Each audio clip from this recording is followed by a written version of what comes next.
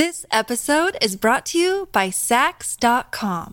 At Sax.com, it's easy to find your new vibe. Dive into the Western trend with gold cowboy boots from Stott, or go full 90s throwback with platforms from Prada. You can shop for everything on your agenda, whether it's a breezy Zimmermann dress for a garden party or a bright Chloe blazer for brunch. Find inspiration for your new vibe every day at Sax.com. Look, Bumble knows you're exhausted by dating. All the must not take yourself too seriously and 6'1" since that matters. And what do I even say other than hey?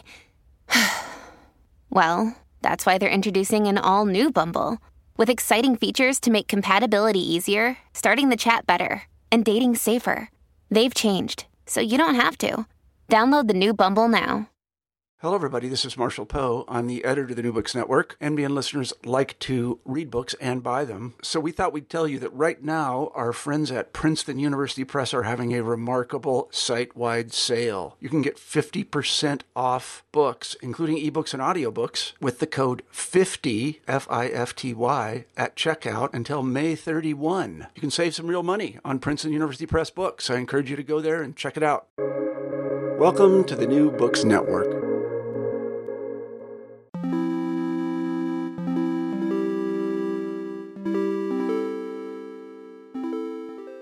Hello and welcome to the New Books Network. I'm Pierre Valençay. For my 40 audio interviews so far, this is perhaps the most difficult one. Not because my guest has been anything other than delightful, but rather because the story we cover is an important one. And yet it's a story that few have wanted to believe, and even some of its protagonists have tried to elude it. The proposal is simple. In the 1990s, a network of 20 centers for contemporary art opened in rapid succession in capitals of the freshly liberated Eastern Europe.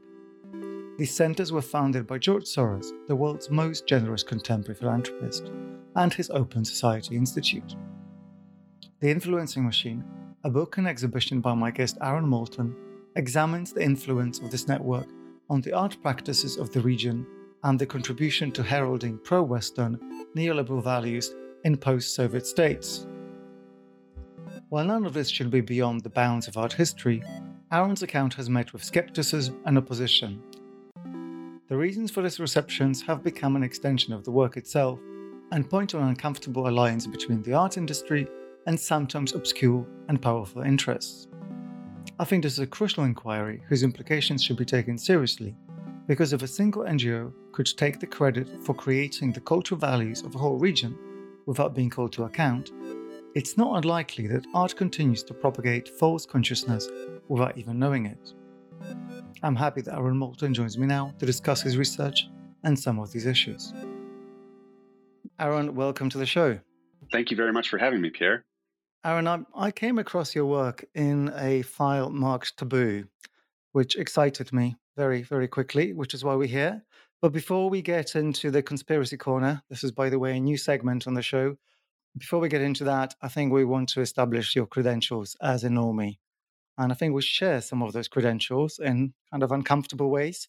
So go for it. Who are you, or indeed, who were you before you sold out to the dark forces?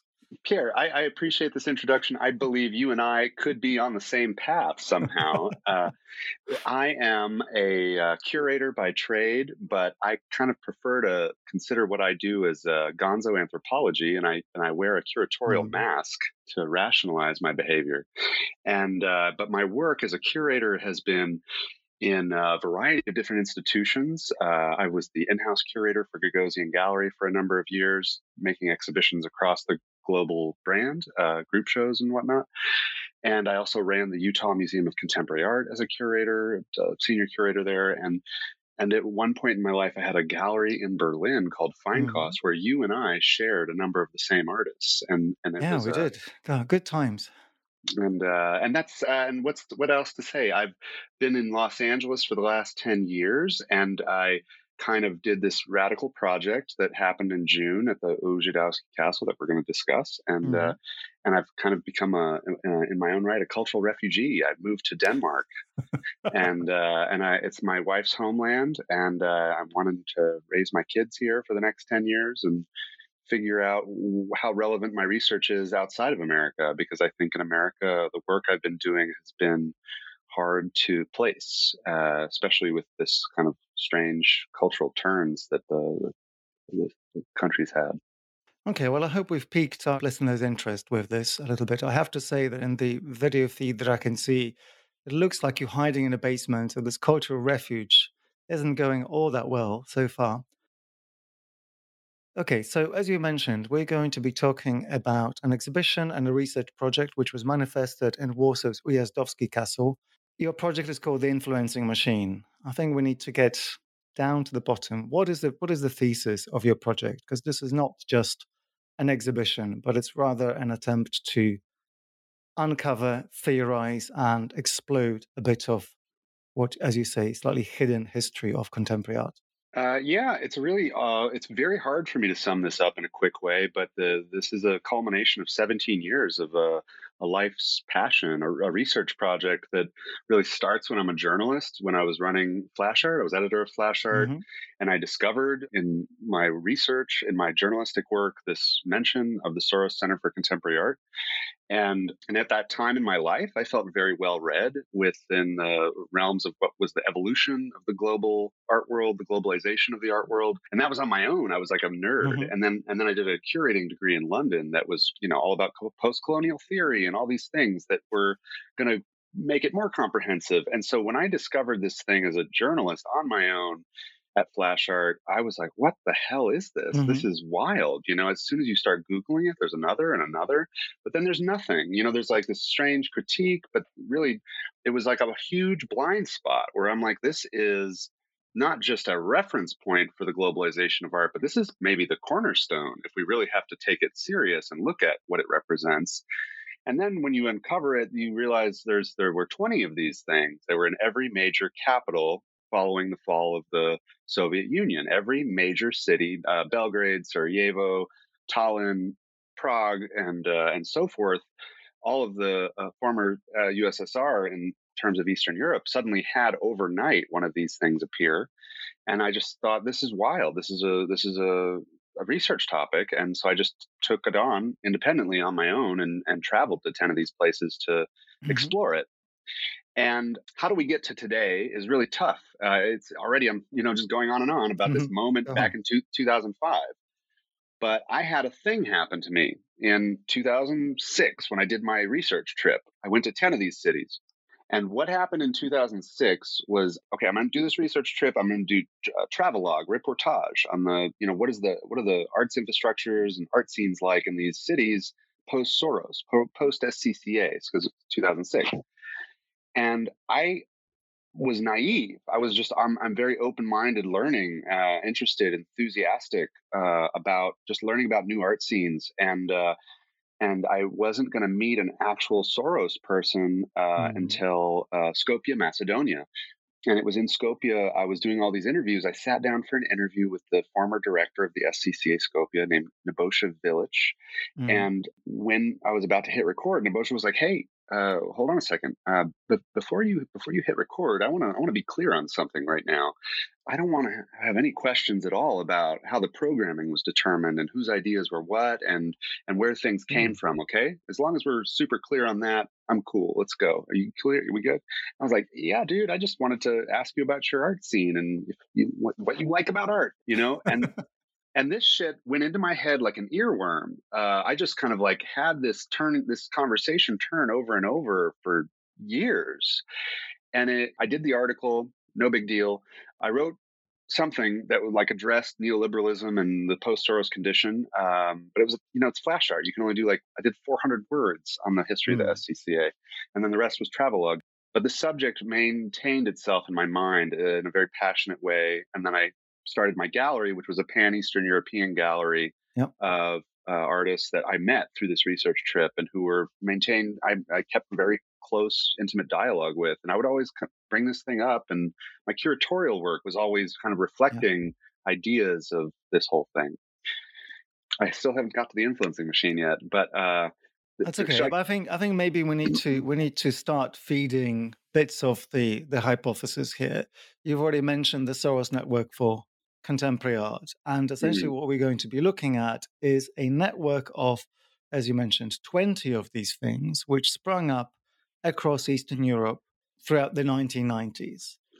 Maybe we need to clarify a whole bunch of things here, because not all of our listeners will have an understanding of what Eastern Europe looks like in the 1990s, what a network center for contemporary art might even be doing in those kind of circumstances, and maybe what this word Soros that you've mentioned a couple of times means, because I imagine there might be, and this is kind of the frustration of some of our conversations and some of your research, there might be some people even involved in the contemporary art world who don't quite understand why that word is of any relevance.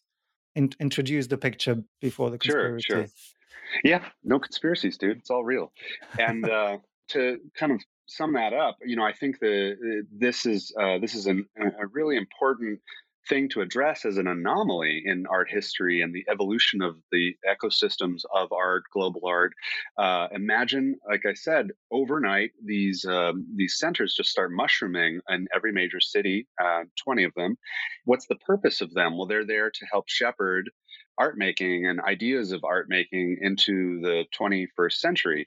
And for the most part, their function, it begins as archives. I look at the archive as this kind of initiation rite that they all engage in to begin the process of establishing themselves. So writing the lost art histories or the art histories of the lost decades of the 60s, 70s, and 80s, they become a repository for collecting all this information of art that was being made under socialism and under communism. And this narrative that they're forming is in a way to show that there's this burgeoning, emergent, free spirit of the open society, of the individual who desires individuality coming through the oppressive forces of communism. And so they form these archives to establish this narrative, and their narrative is essentially built on that. From the 90s and forward, you have this amazing and very impactful work of the SCCA network, which is extremely well funded, asymmetrically well funded in comparison to former government funding work that's going to be producing huge amounts of art for this period of time. And it's not just what their function is, I've said, the archive, and then this production of art, and that's through what's called the annual exhibition. So imagine there are 20 of these centers, and each center does an annual exhibition that's got this huge budget for production. But then there's also publishing, and then there's other kinds of adjacent funding they're doing with other exhibitions locally, and it's a conferences as well, I think. Yeah, exactly. It's a think tank, and it's a production warehouse. It's a production house on all these levels to help bring new ideas and change, be the change agent ultimately for helping this very transformative moment in Eastern European history. And we have to remember a really key thing that I think is super special about this as a laboratory, as a visual cultural laboratory, is the visual literacy and the visual culture in a lot of places in Eastern Europe did not have advertising and marketing in the way we think about it. Certainly there were places that were more than others. We think of Budapest or Prague or Warsaw as kind of, most Western friendly, visual cultures. And other places, you're talking about like a new radical shift in perception management that's going to be established through this period. And it's literally a laboratory where we can imagine this can offer a lot of opportunity for understanding the human experience in a very new way and establishing narratives in a very vulnerable sense. Okay, well, listen, this so far doesn't sound remotely suspicious. So I've either blown our introduction, or we need to go one step back and make it really explicit for listeners why this might be so anomalous, or why the effects that you are claiming for these centers would be so surprising and so significant. So let's go back to 1989. I'd like you to describe maybe the way in which some of the early centers came about, how they were built, and to give us a sense of the backdrop against which they were establishing themselves. You already described the fact that they had access to a legacy of independent art making that would have been, of course, owned by the previous regime or either supported or suppressed by communist regimes, depending on the decade, depending on the country, because we're talking about a very, very diverse region. Eastern Europe had all sorts of political solutions depending on where exactly and when. Nonetheless, it's important to understand that actually 1989, 1990 brought very different degrees of freedom to different countries with attachment to very different ideologies. Right. So the first Soros Center for Contemporary Art is referred to as Soros Foundation Fine Art Documentation Center, and it's in Budapest, and it starts in around 87, 88. And it's in around 1990, 91, it takes on this name SCCA, Soros Center for Contemporary Art. It's the first one. And it's not until around 92 that all the others start to appear. And already in early 92, they're appearing, but they don't officially seem to emerge until the end of 92. But they're definitely in the cards, probably, as far back as 91. There's a whole process by which these things come about. And that's through the Open Society Institute, which is a large NGO network. It's often referred to as the Open Society Foundation. I like to call it the Open Society Institute because it has a more experimental name to it. And so they're essentially the big NGO that George Soros has created to help bring in open society values that are kind of handed down from Karl Popper, who's George Soros's mentor. And these are essentially, in a way, the exportation of democracy and freedom and what become the ethics and mentality of neoliberalism as a structure in terms of how open society will work to decentralize and reconfigure all the aspects of society to create a more freedom-friendly place. But the thing that's, important to always kind of remind yourself, and because it's easy to get caught up in these details of like, well, what's the problem with this whole thing? This seems like it's an important moment in these people's evolution to embrace these values. But these are all the bells and whistles of social engineering. The talking about this whole thing under the auspices of art and art making and helping establish free thinking, creative people. That's in a way, a Trojan horse for a lot of what the Open Society is doing, because they are coming in a very kind of asymmetrically powerful way and changing multiple aspects of society, and art is one of them. It's like 1/10 of their whole mission. And it's, looking at media and healthcare and education and political science. And they're really coming in and doing what's called shock therapy. Naomi Klein refers to it as shock therapy. And this is it, it's just done in this way that's, liberating. It's under the neo-liberation of these places. And so, yeah, and this is the biggest of these. There's many, there's arguments that there's a lot of these NGOs operating in this area at this time. It's true, but many of these NGOs have specific, singular, or maybe dual functions. The Open Society Institute has, as what I like to refer to as a super NGO or a meta NGO, because it has this pyramid structure, and it's got like 10, arms in terms of what it's doing to do what it wants to do. Let's make your claim quite explicitly.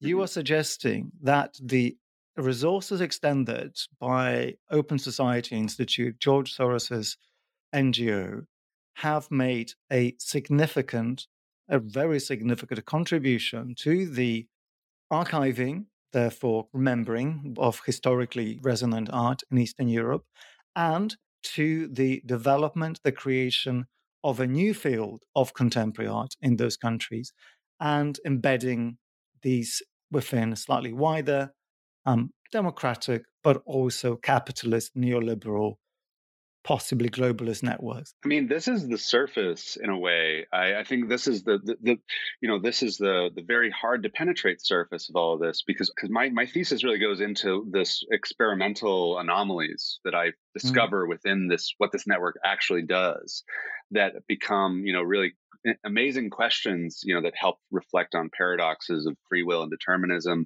but also just show very, very advanced ideas of contemporary art as we know it appearing in these places that didn't have it prior. And then the way that the histories get controlled around these things, it's made to seem like, no, these were, processes of catching up. So it's deep within these details that become hard to see because of philanthropy creates this thing called the halo effect that prevents us from seeing the actual nuts and bolts of agenda and interest and influence and long games of investment or whatever.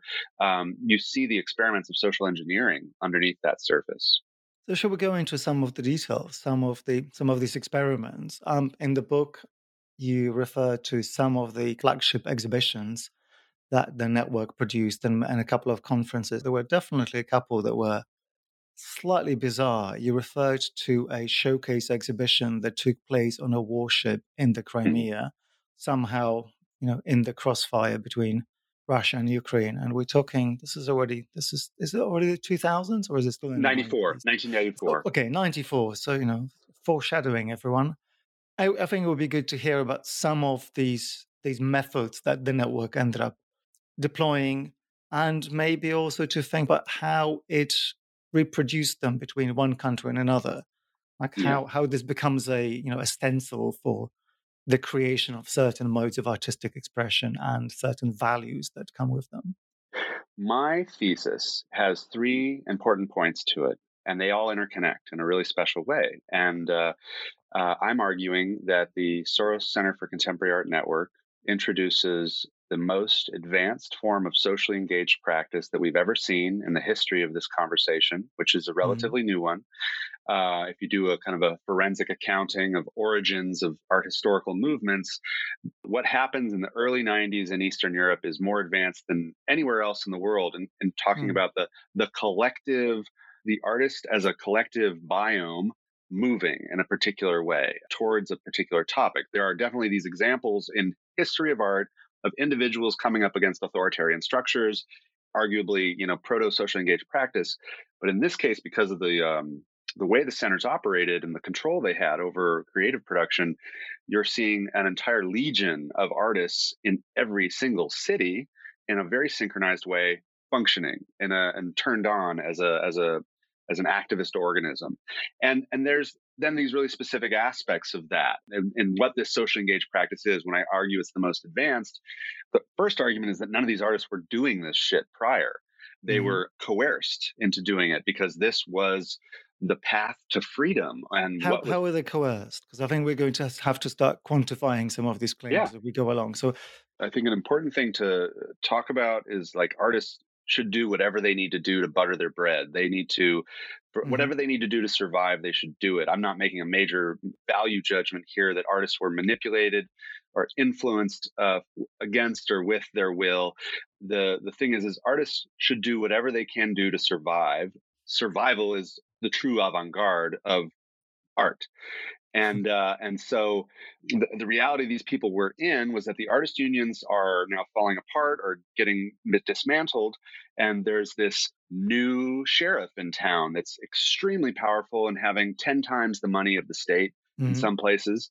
And of course, you want to be at the front of the front lines with that one, because if you get in that door well, the promise of the global market is at your fingertips. And so a lot of these artists would drop their paintbrushes and pick up the computer mouse to participate in these things that were on offer. And this was done through what's called the open calls. Open calls are, in a way, one of the cornerstones of my research because they kind of function like the smoking gun.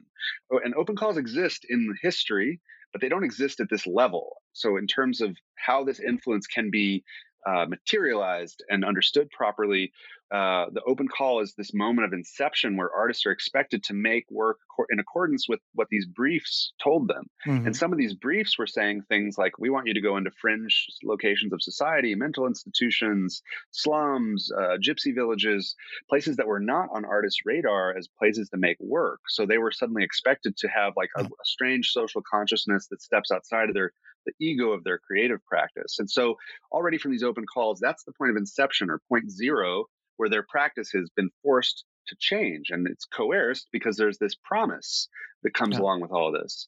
And then there's then they make their proposal, and their proposal is in tune with what's being asked in the open call. The proposals would be then received by a board and selected for, let's say, grooming, and which ones are they going to decide to invest money in to produce.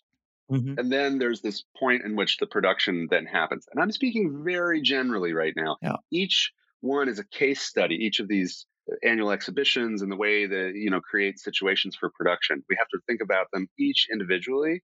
But to speak generally, there is this process that I'm referring to. How many of them were there across the network? Do you have a sense? There were 20 centers. Each one did an annual exhibition every year.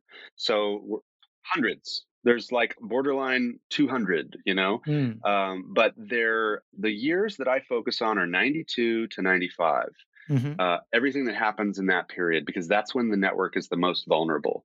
And we haven't talked about in how these things were established. The curators were these very special people that weren't often naturally curators, natural born curators, whatever that means. They were a new typology of the curator.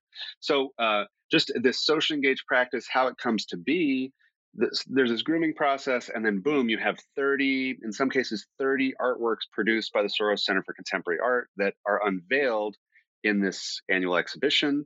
And then the annual exhibition will be announced with a press release that will say things like the artist wanted to leave the gallery, the artist wanted to leave the studio, the artist wanted to enter social space. And so there's this funny way in which they turn it into the artist's natural desire to do these things that were going out into society to, in a sense, perform the duties, experimental duties of the NGO. And so whereas the open call made them essentially do it. It encouraged is the right word, but if you're a desperate artist in Bucharest, Romania, you'll do whatever you need to do to maybe get that foothold in this promise. I'm going to interrupt you here and say that if you had presented this narrative to me, and rather than Eastern Europe said the United Kingdom, and rather than 92 said 99, under the auspices of New Labour, I would have said that all of this completely tracks. Because in Western Europe, in the UK arts policy networks and their implications throughout the rest of Western Europe, social practice gets established in exactly this way. I wonder if I can ask you for some examples. Can we point, at the risk of being a little bit utilitarian, a little bit, let's be art historians, who are the artists who have been created, who've been made, whose careers have been internationally recognized through these processes? So, and to follow what you just said, let's look at this as the beta test for what you just talked about, because it is quite a bit earlier.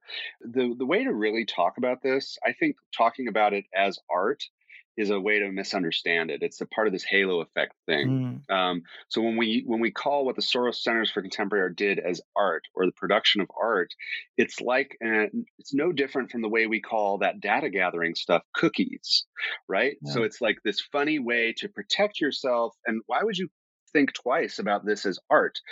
The problem with the history of this is nobody remembers a single artwork that came out of this enormous production house of the SCCA history. That's a sign of success, I'd say. And these are, in some cases, some of the most well-funded and technologically advanced artworks of their time by long shots, right? There's no one who's going to be like, oh man, remember that great SCCA work? I can tell you a bunch of them, but I don't think many people would be able to, and certainly not in a very generic way. So we'll talk about the Battleship Show, I think, in a minute, and that's where you, I think, get probably the most iconic art. But the way to talk about this is through the curators. So if I can just jump into my second thesis proposal. First is about this most advanced form of socially engaged practice that we've ever seen in the history of art. Do a forensic accounting the way we do about histories of pop art, land art, origins of this behavior. Look at it through socially engaged practice, and you arrive at this enormous black hole called the Soros Center for Contemporary Art Network. The next part of my thesis is you see the most advanced form of the curator that we've ever seen in the history of the profession. And it's arguably at the birth of the professionalization of the curator. It's at the time when all these curating programs are being established at Royal College of Art, Bard, and elsewhere, Magasin, and etc. Yeah. And this is a typology of the curator that we've never seen before. Prior to this, they're kind of like auteurs, like savage auteur, kind of cowboy types like Harold Zaman or whoever. These curators are coming from very different kinds of backgrounds, some of them dissidents, poets, and some actually coming from art history. But a whole kind of new army of people is just born overnight and given an incredible amount of power. These practices aren't just naturally existing. Many people in Estonia, it's argued that they didn't know what the curator was until the arrival of the SCCA network. So to talk about what are the cornerstone achievements, what are the things that stick out? Well, there's this. Let's talk about this the emergent behavior phenomena that comes from this, which is the template exhibition that I think is the thing that we then see echo across the network in these early years. And again, I stress my focus is from 92 to 95, and after 95, these things are kind of standing on their own, functioning autonomously within the auspices of the open society, whatever that means. Yeah. But there's this early moment where nobody knows exactly what they're doing and what's expected of them. And there's this executive director named Susie Masoli, who's the architect of the whole network, who is the guiding force of everything that they will then do in those early years. And she makes an exhibition called Polyphony, which is in 1993.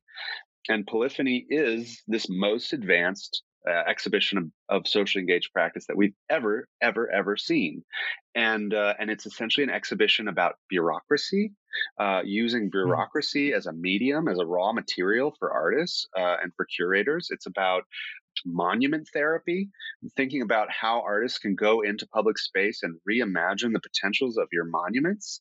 It's also about reimagining what public space means. If you look at the open call for Polyphony, it is literally a manifesto of some of the most militarized ideas of socially engaged practice ever. And it's a recipe. And you should look at it like one, like as a manifesto and a recipe. And it's literally asking a lot of artists who did not have these practices to do things that were going to, take them outside of their comfort zone, to put it mildly.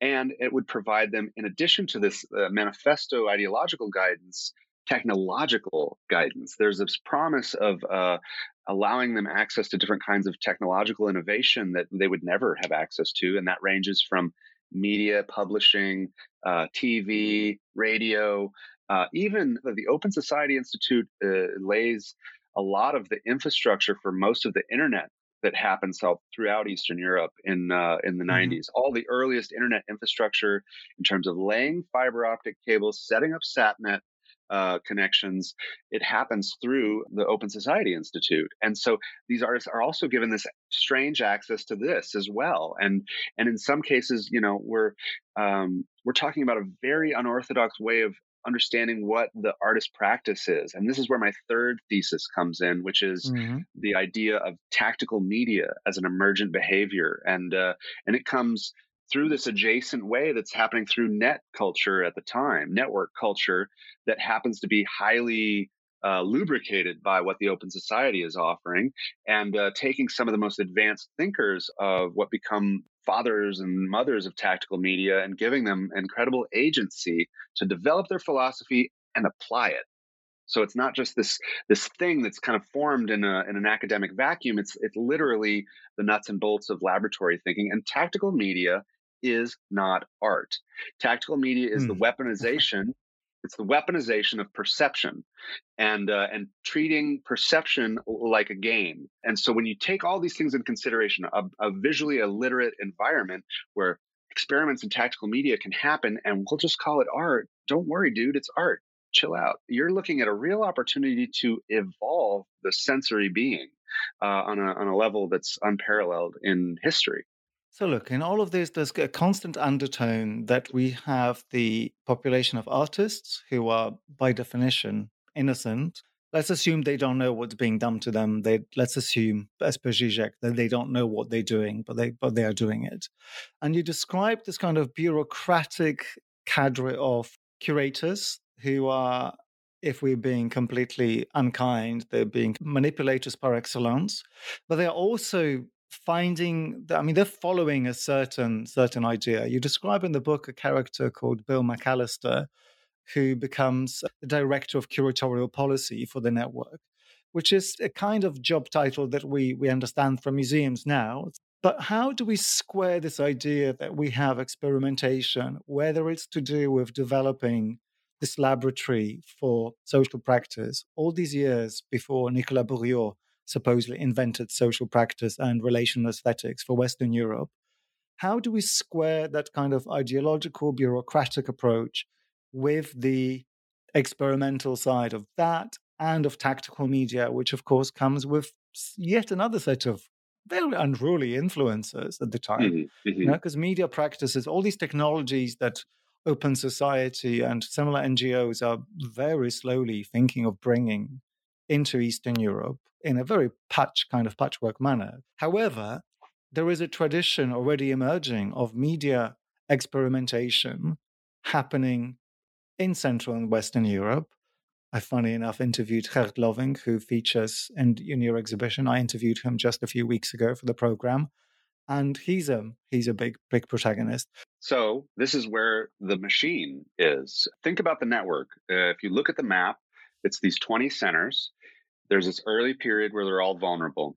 There's a thing that I've mapped, and I'm talking about the years 92 to 95, where I've mapped all the exhibition histories of these places, and I've pinpointed exhibitions that have almost like a mimicry of each other. There's a like-mindedness is the nice way to put it.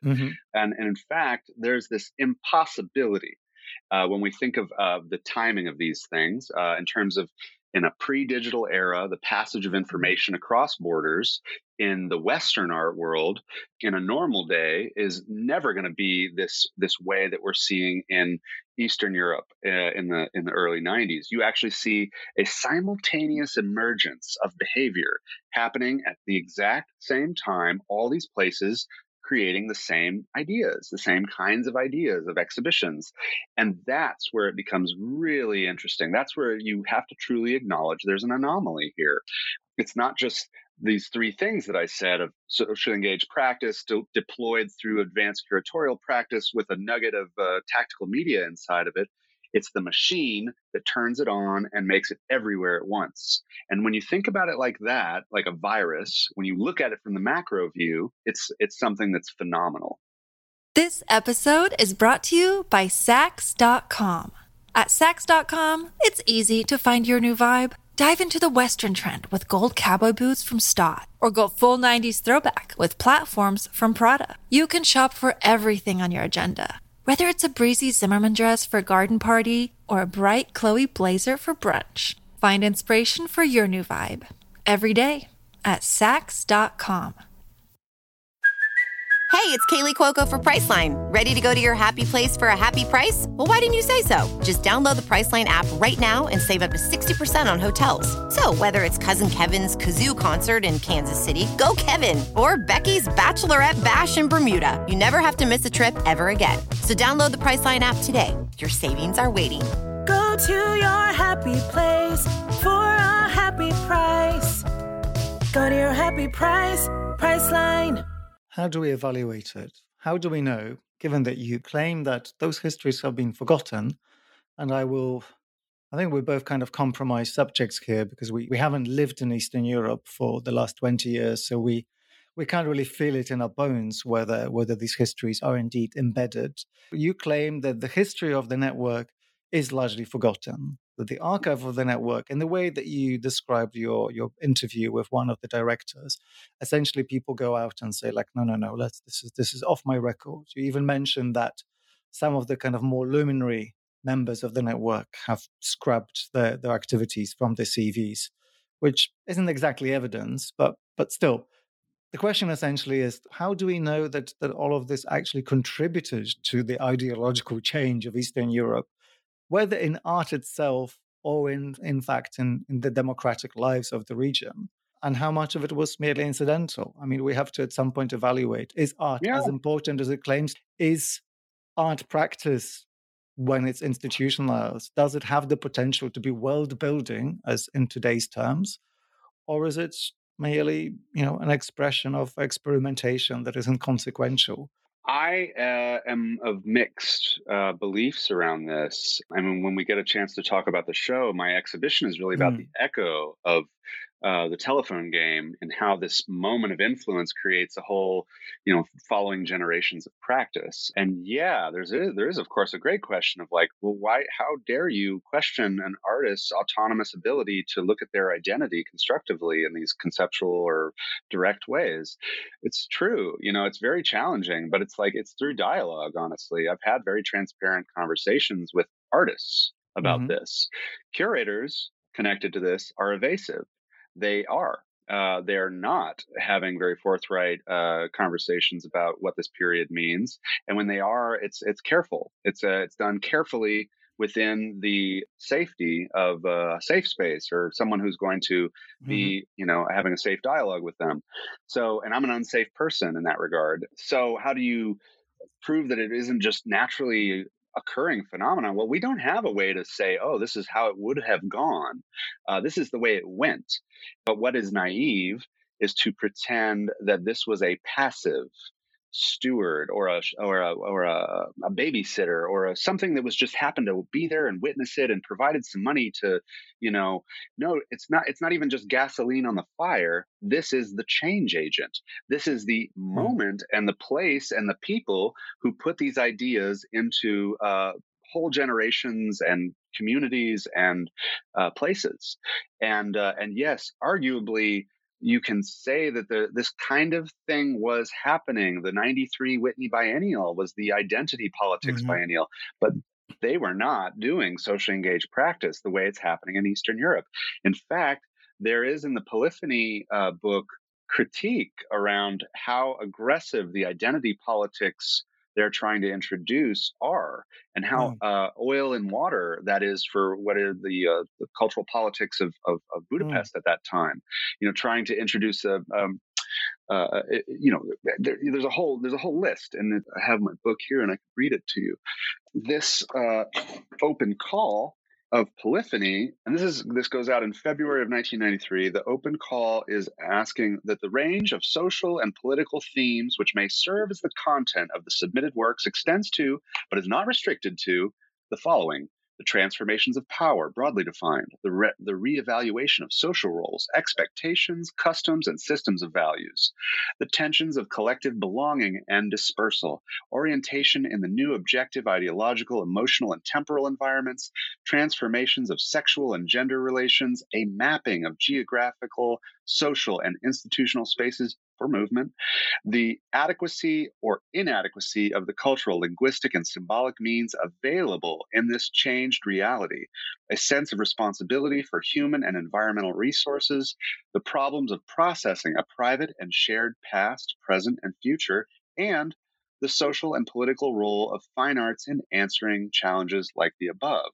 Now, if I can add one other thing, one other thing is that Susie, the curator of this, was disappointed in the results of what this thing did. Okay, Susie also mentions that she had expected stronger social themes to be addressed, such as the war in Bosnia, abortion, Hungarian homosexuality, and gypsies. And just to add one other line from my book, this is where we now see there's this anomaly thing acknowledged already in 1993 in the fall, that at the same conference where we were discussing this thing with a slight bit of distance, the Hungarian curator Laszlo Beka addresses the fact that he has just come to this conference after having recently traveled to Tallinn and Bucharest to see their SCCA annual exhibitions. And the Tallinn exhibition and the Bucharest exhibition are asking the same questions that we are discussing here. And he's blown away. and the radical thing, the detail that always that I shiver with when I think about what this could mean from a context point of view. I talked to an archivist from the SCCA Tallinn, who's a young person now, functioning as the archivist, and she said, when I asked her about this socially engaged practice thing that happened there, she's like, you're right, it landed here like a UFO. And I would repeat that to other places in Vilnius and elsewhere, and they were like, yes, that's right, it landed here like a UFO. I think we need to talk about the why of all of this before we get into the exhibition, which brings with it the question of the reception of what you've just proposed. Let's address a little bit the figure of George Soros and what it is that he might want all of this. First, I mean, apart from the fact that we need to figure out who George Soros is, why on earth is he interested in contemporary art? Because he doesn't seem to be interested in contemporary art anymore. It's not like Open Society has been a great funder of the arts. It's literally never been answered what his relationship to contemporary art is and why this huge investment. I mean, literally for its time, the monetary investment is unprecedented, especially for the exchange rate of the dollar in these places at that time. He's never answered it on record in any insightful way, and it's just left in this funny realm of it was one of many investments. And so George Soros, who is he? He's a magical human being in our cultural landscape. He's what all political parties seem to refer to as a boogeyman, because of his strange cultural aura, which has created very political tensions on both the left, the right, the middle, and ultimately he's somehow a prophet for these open society values, progressive values, the ways in which he brings neoliberalism like a missionary to these places. It really makes him stand out as a singular phenomenon in our human landscape as a person who's really done the most to help Eastern Europe and other places become pro-Western, and that's through restructuring of financial markets and all these other things that I mentioned: education, political science, and art. But then there's this other side of George Soros, which is the speculator, the financial oracle, who's been able to divine the energies of markets in all these different ways through currency speculation. But he was also a massive hedge fund person for the internet and the euro at the same time, and these of course play into the long game investments of what are these NGOs doing there, trying to create pro EU and pro technology future societies. There are all these great curiosities of the sides of the coin in terms of where his interests are, but George Soros, he is always identified as a Hungarian Jewish or Jewish Hungarian billionaire who is this boogeyman of the right is the common way that we describe him. But I think there's so much more complexity to him than that. I think these phrases are used to weaponize perception around him to kind of short circuit your ability to think about him in a neutral way. Yeah, what you've just described is kind of apt, and maybe to think about George Soros in a slightly detached way. We could do that by trying to imagine the personalities of Elon Musk, Jeff Bezos, and maybe even Peter Thiel, but imagine that they're all kind of perfect neoliberals and also have some kind of nationalistic, non-American agenda to them. But imagine all of that happening in the 80s and the 90s before anyone gets to scrutinize what they're doing on a daily basis. And I think it's important to understand that none of this in and of itself is a value judgment. However, the moment we use the word bogeyman, and I think you quite astutely do that in your book, I mean, you titled the entire section of your project with that word, I think it becomes very difficult not to start kind of seeing a little bit of darkness. And that's natural. I completely go along with that. A billionaire and his influence over massive, massive chunks of the world, the way you describe, even if his influence was frankly just minimal, tangential, even if he had just funded one university in Budapest, you would still want to think about how that tracks down the line. But I do have to ask you, why did you decide to tackle the figure of Soros with all the difficulties that we're going to get onto now, including anti-Semitism, which is almost inevitable the moment you mention his names? Why did you bother including him at all? Like, how does it enrich your method of looking at the network and the history itself to include him as one of the research subjects?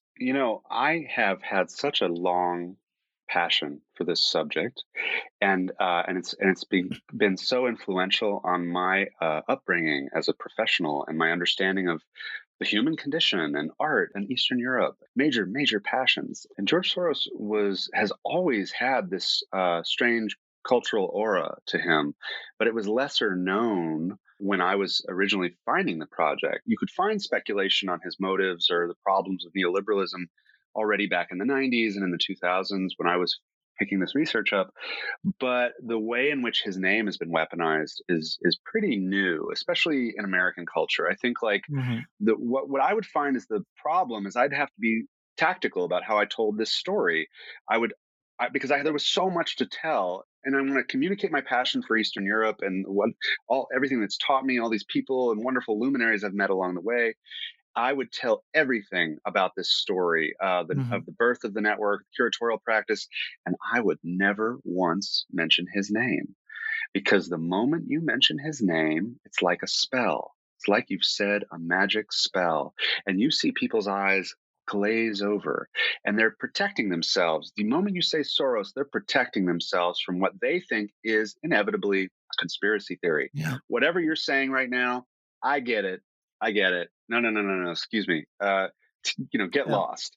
And so when you see that as a pattern in society and people shutting down in their ability, and I'm talking about editor and owners of Artforum, editors of Frieze, all these people shut down. They cover their eyes and their ears and they dog whistle the moment you say the name George Soros, because they're clearly smart enough to know that you are doing the old boogeyman trick.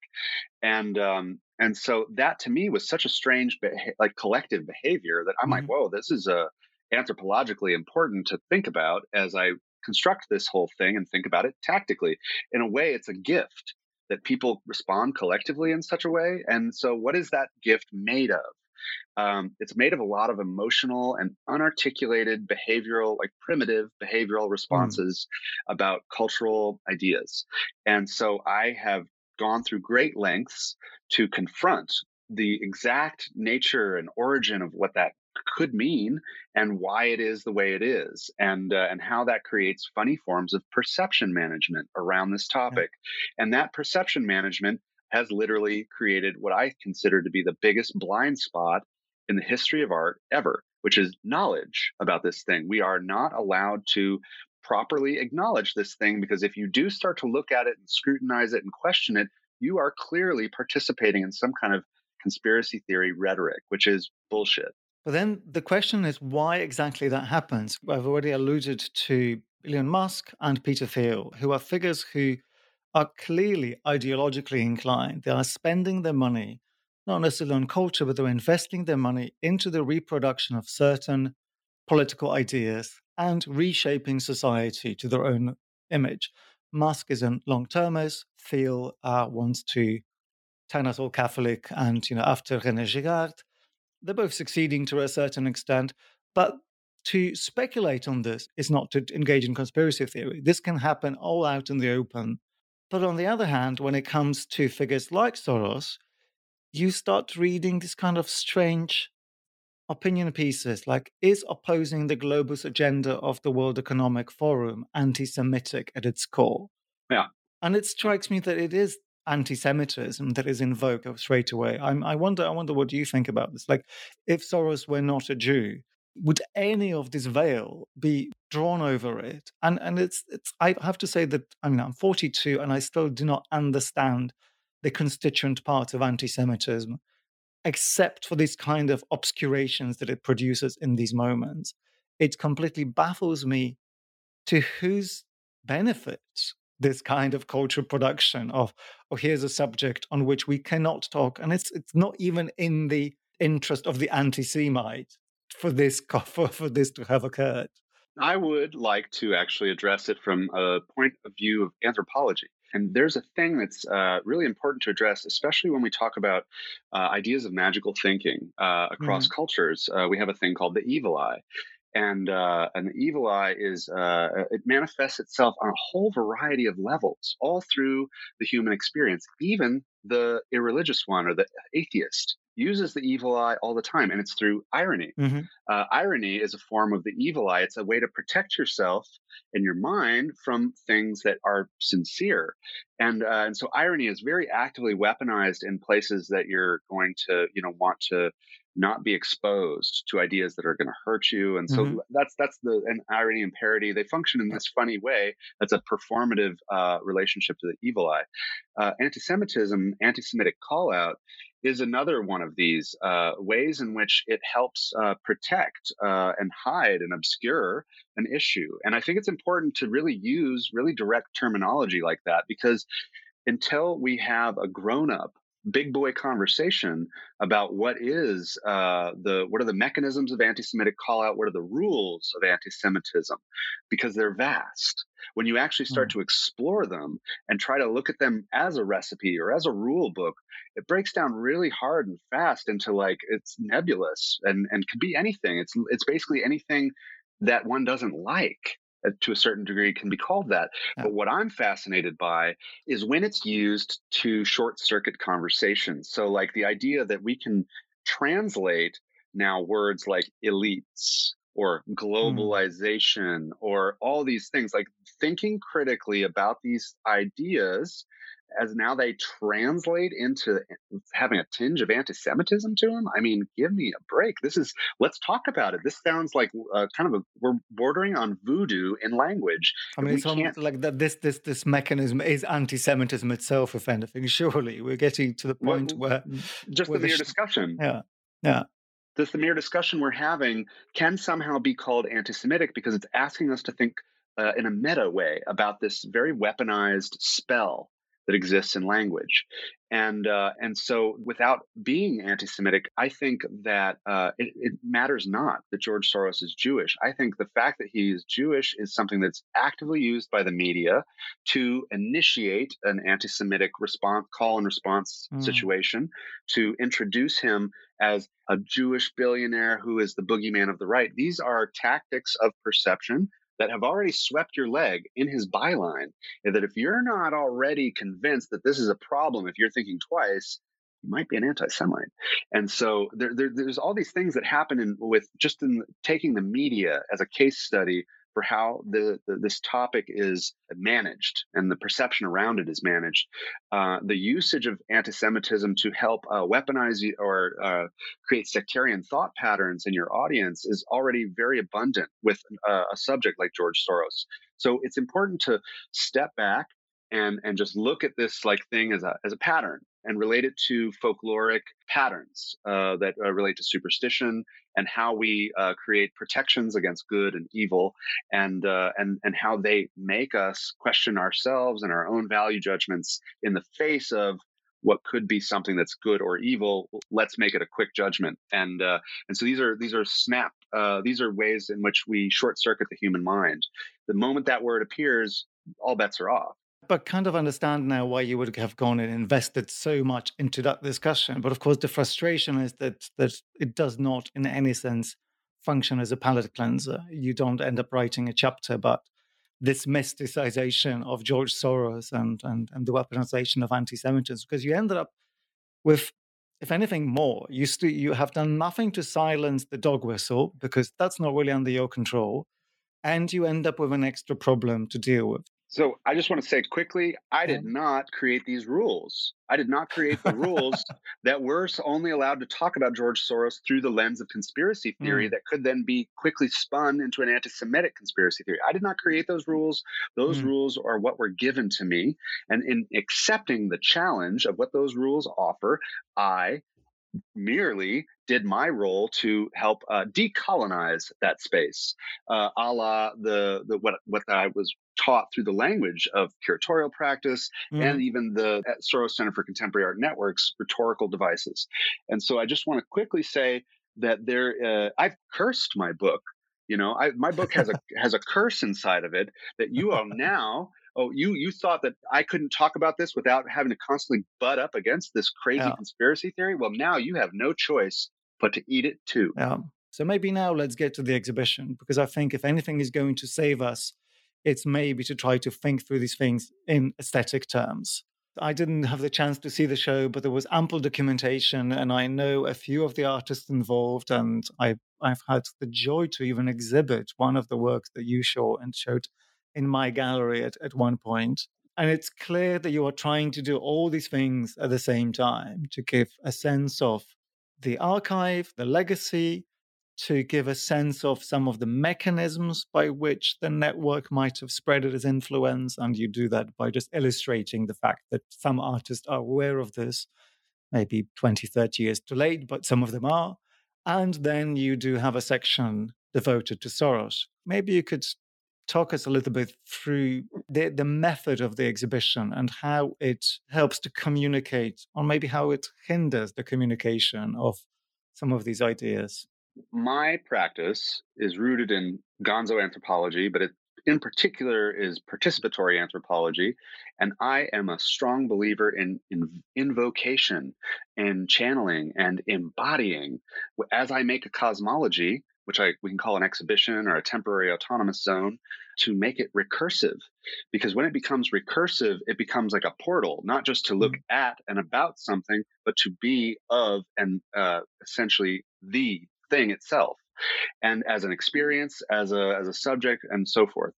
Hard to explain, but this is a methodology that I've come up with. And so what I've done here is I've taken all the tricks that I've learned from making an archive about the curatorial practice of the network, and I've turned that into patterns of these ideas of monument therapy and neoliberation, or precarity of the avant-garde, or Soros realism, this new identitarianism that's specific to the network. And so I've made these galleries that have allowed me an opportunity to think categorically about ideologically infused artwork. It allowed me to deal with ideas of revolution in one gallery, or the breakdown of structures in another, or semiotic shamanism. These are terms I kind of make up. They help me deal with the magic of things like tactical media, and also the weaponization of perception. And so I've tried to come up with 6 quite coherent galleries, each of which delves into conditions of practice and cultural production.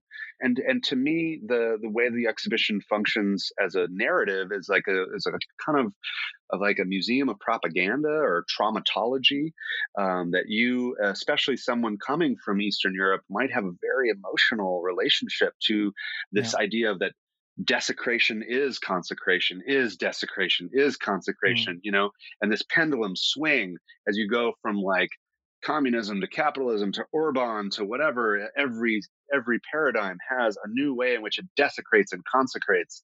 That creates a whole condition of perception within the viewer that I can't claim to fully understand. But what I can claim is that I understand that the practices of the curators of the network, and I know that they were using things like tactical anthropology and participatory anthropology, and I've just embodied these things, and I've found patterns in the way they did that shit, and then I've given those patterns right back, like a mirroring exercise, like a cargo cult or something. I am their worst nightmare in that regard, because I'm like, you taught me this, Dad. And so, and then these exhibition rooms, they lead you through a traumatic experience. And then at the end, you kind of come to this brain, which is like the explosive, pulsating, influencing machine brain. And that's where we explore tactical media properly.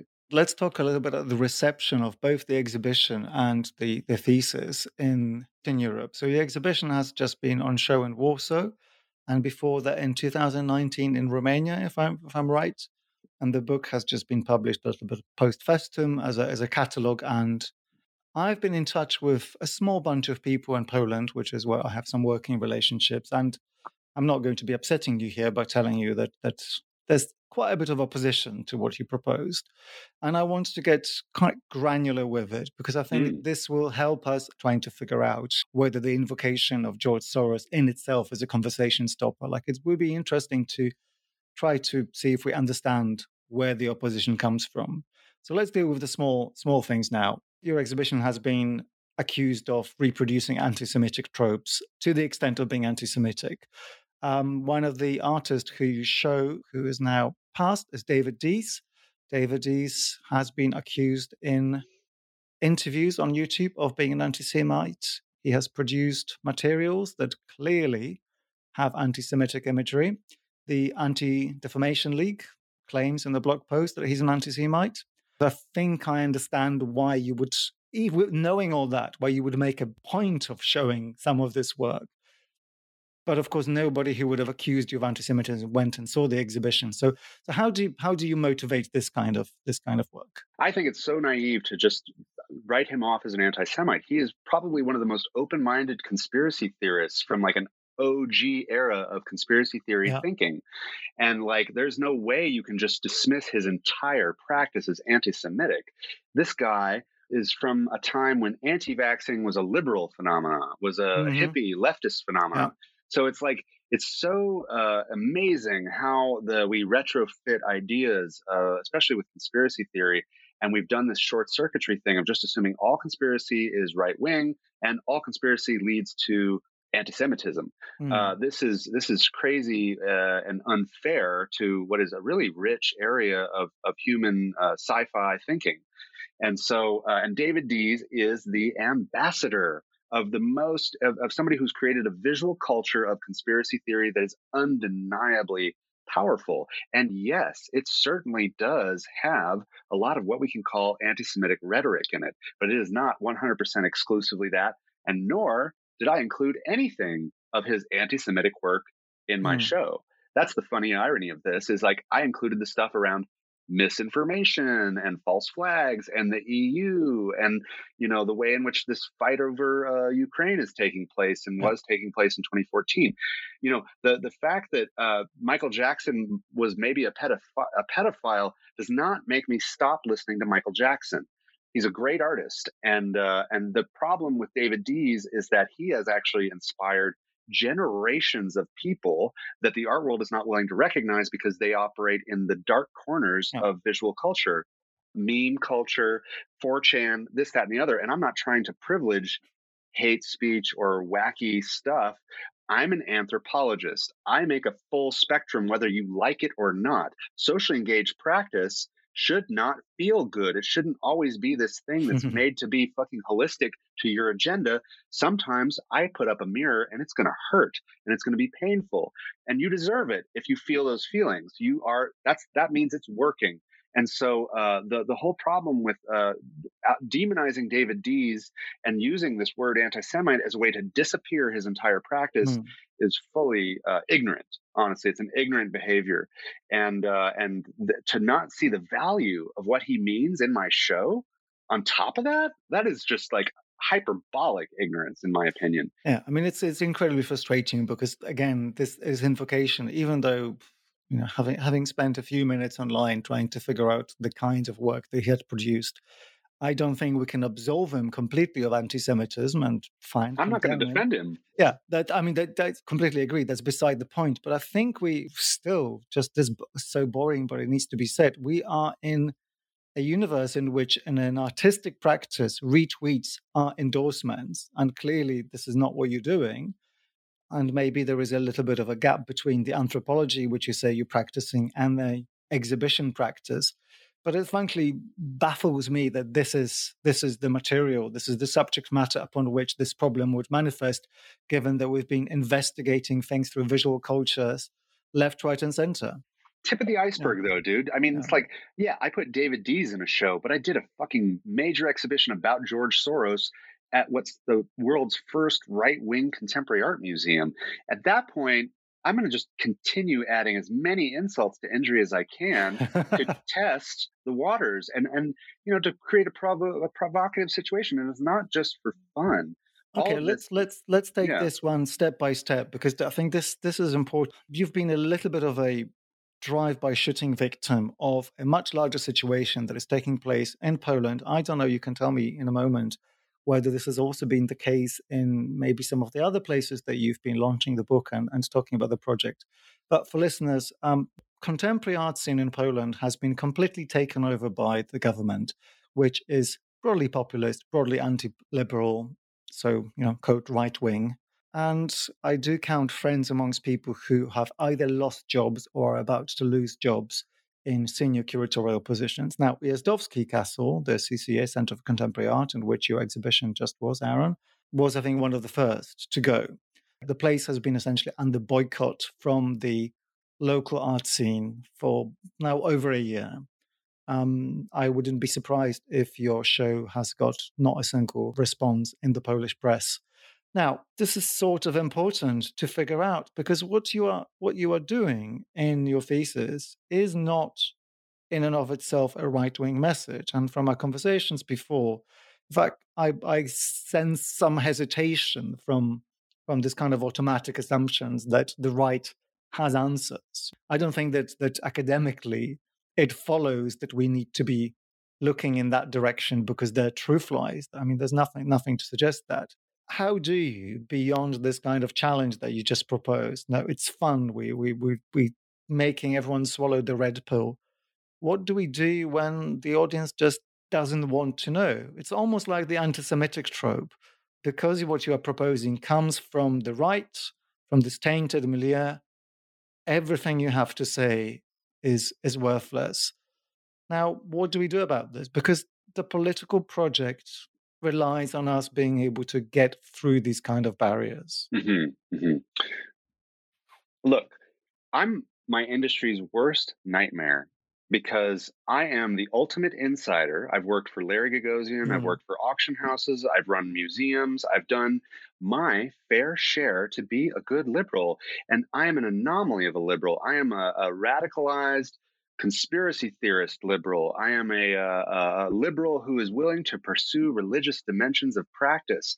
All these things that really are shut down in our industry as naive or ignorant or problematic or whatever. I have opened my mind to all forms of ideology, not to adopt them, but to steal from them as a way to keep my toolkit open. And so when I heard about the Ujazdowski Castle, it was deep in COVID lockdown, and somebody sent me an article, and I was like, there's something wrong with this article. This way in which it's portrayed, I can read between, it was a New York Times article, and I could read between the lines right then. I'm like, this is a hatchet job. This is a PR campaign. And this, to me, looks like a very intentional effort to misread, misunderstand, and misguide all perception around this thing as purely dangerous. Don't touch it. Look away quick. Let's drop in a bunch of dog whistle words to make our reader naturally respond the way we want them to. And when I read that shit, when you tell me don't look, I look harder. Actually, I have like this strange, it's not like I like negative energy. It's not like I like evil, but the mere power that society gives it forces me to look at it. And it's not because I'm an evil person. It's just like, whoa, dude, that looks like something that we are having a very primitive response to. Now, what does that mean? And when you say a right-wing contemporary art museum, I'm like, what the fuck is that? What are they doing? I need to know. And not because I want to understand right-wing politics. I think I get it. I understand what right-wing politics are.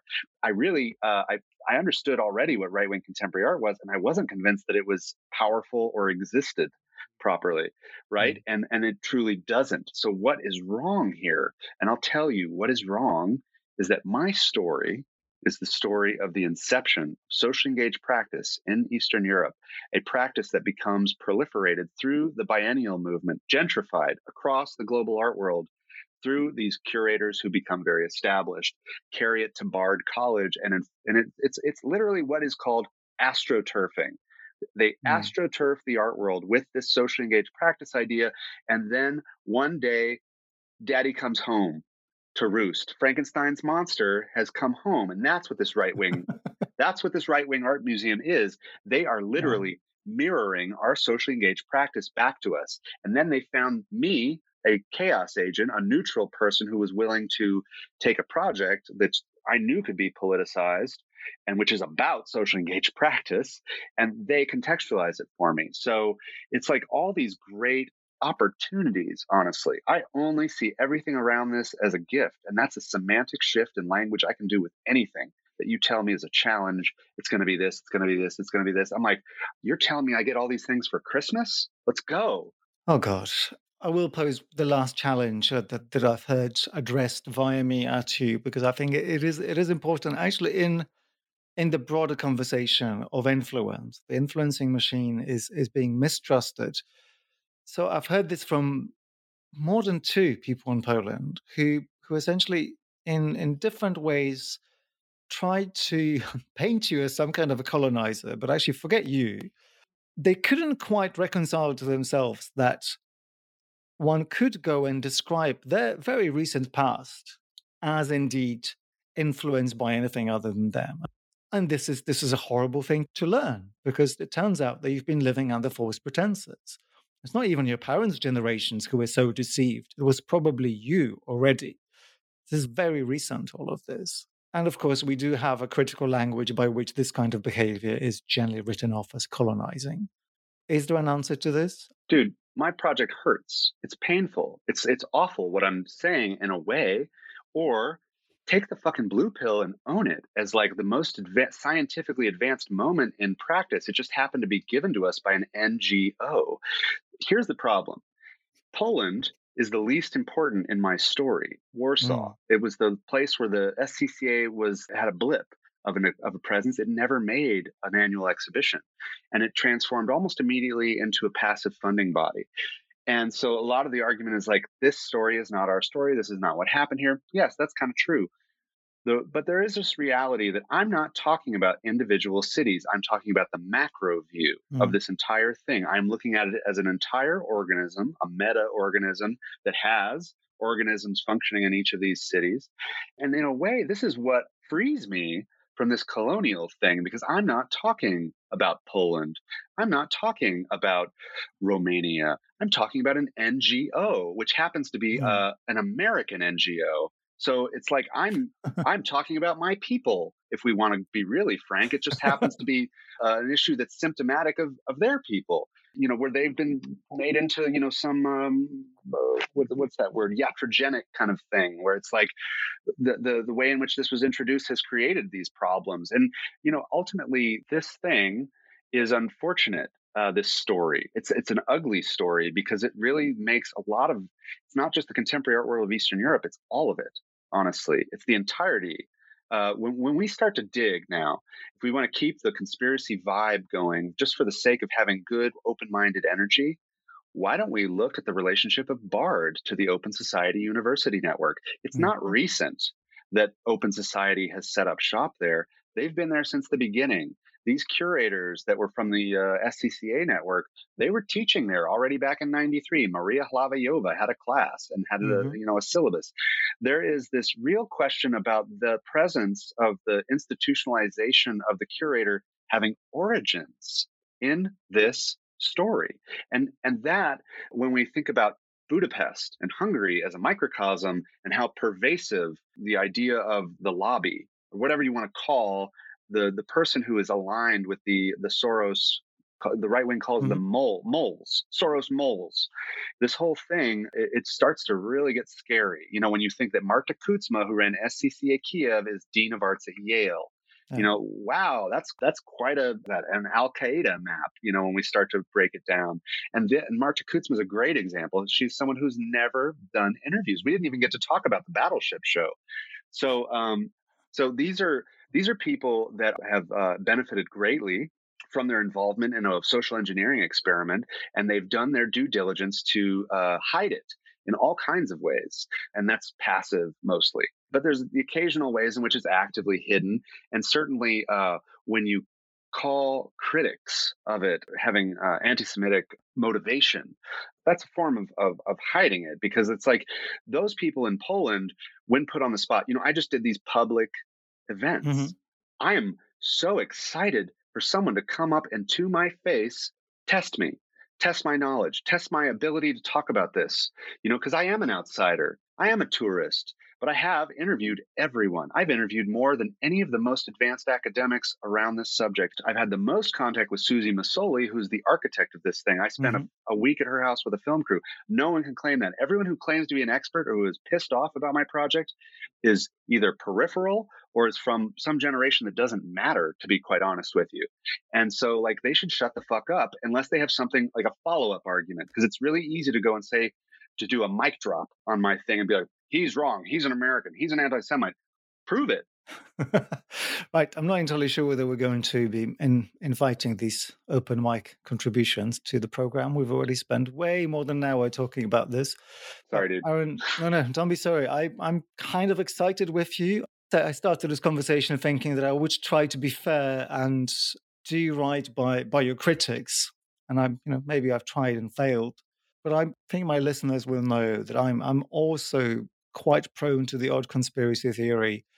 It's not because I think there's anything particularly exciting about this mode of behavior, but because there are so many transparent conspiracies in which we in the art world willingly participate and have participated for years.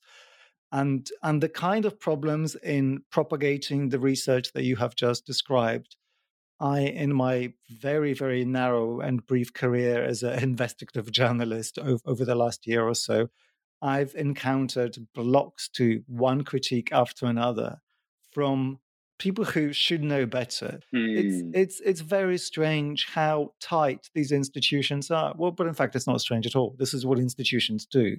The contemporary art world is, in fact, a very, very good scene for keeping liberal values and capitalism together. And I'm going to say kudos to George Soros for, without any understanding of what contemporary art was and without, as far as we know, any real interest in aesthetics, he got it right. Well, and I also just say this is not a conspiracy theory. This is art history. It's just an art history that we've somehow not been given.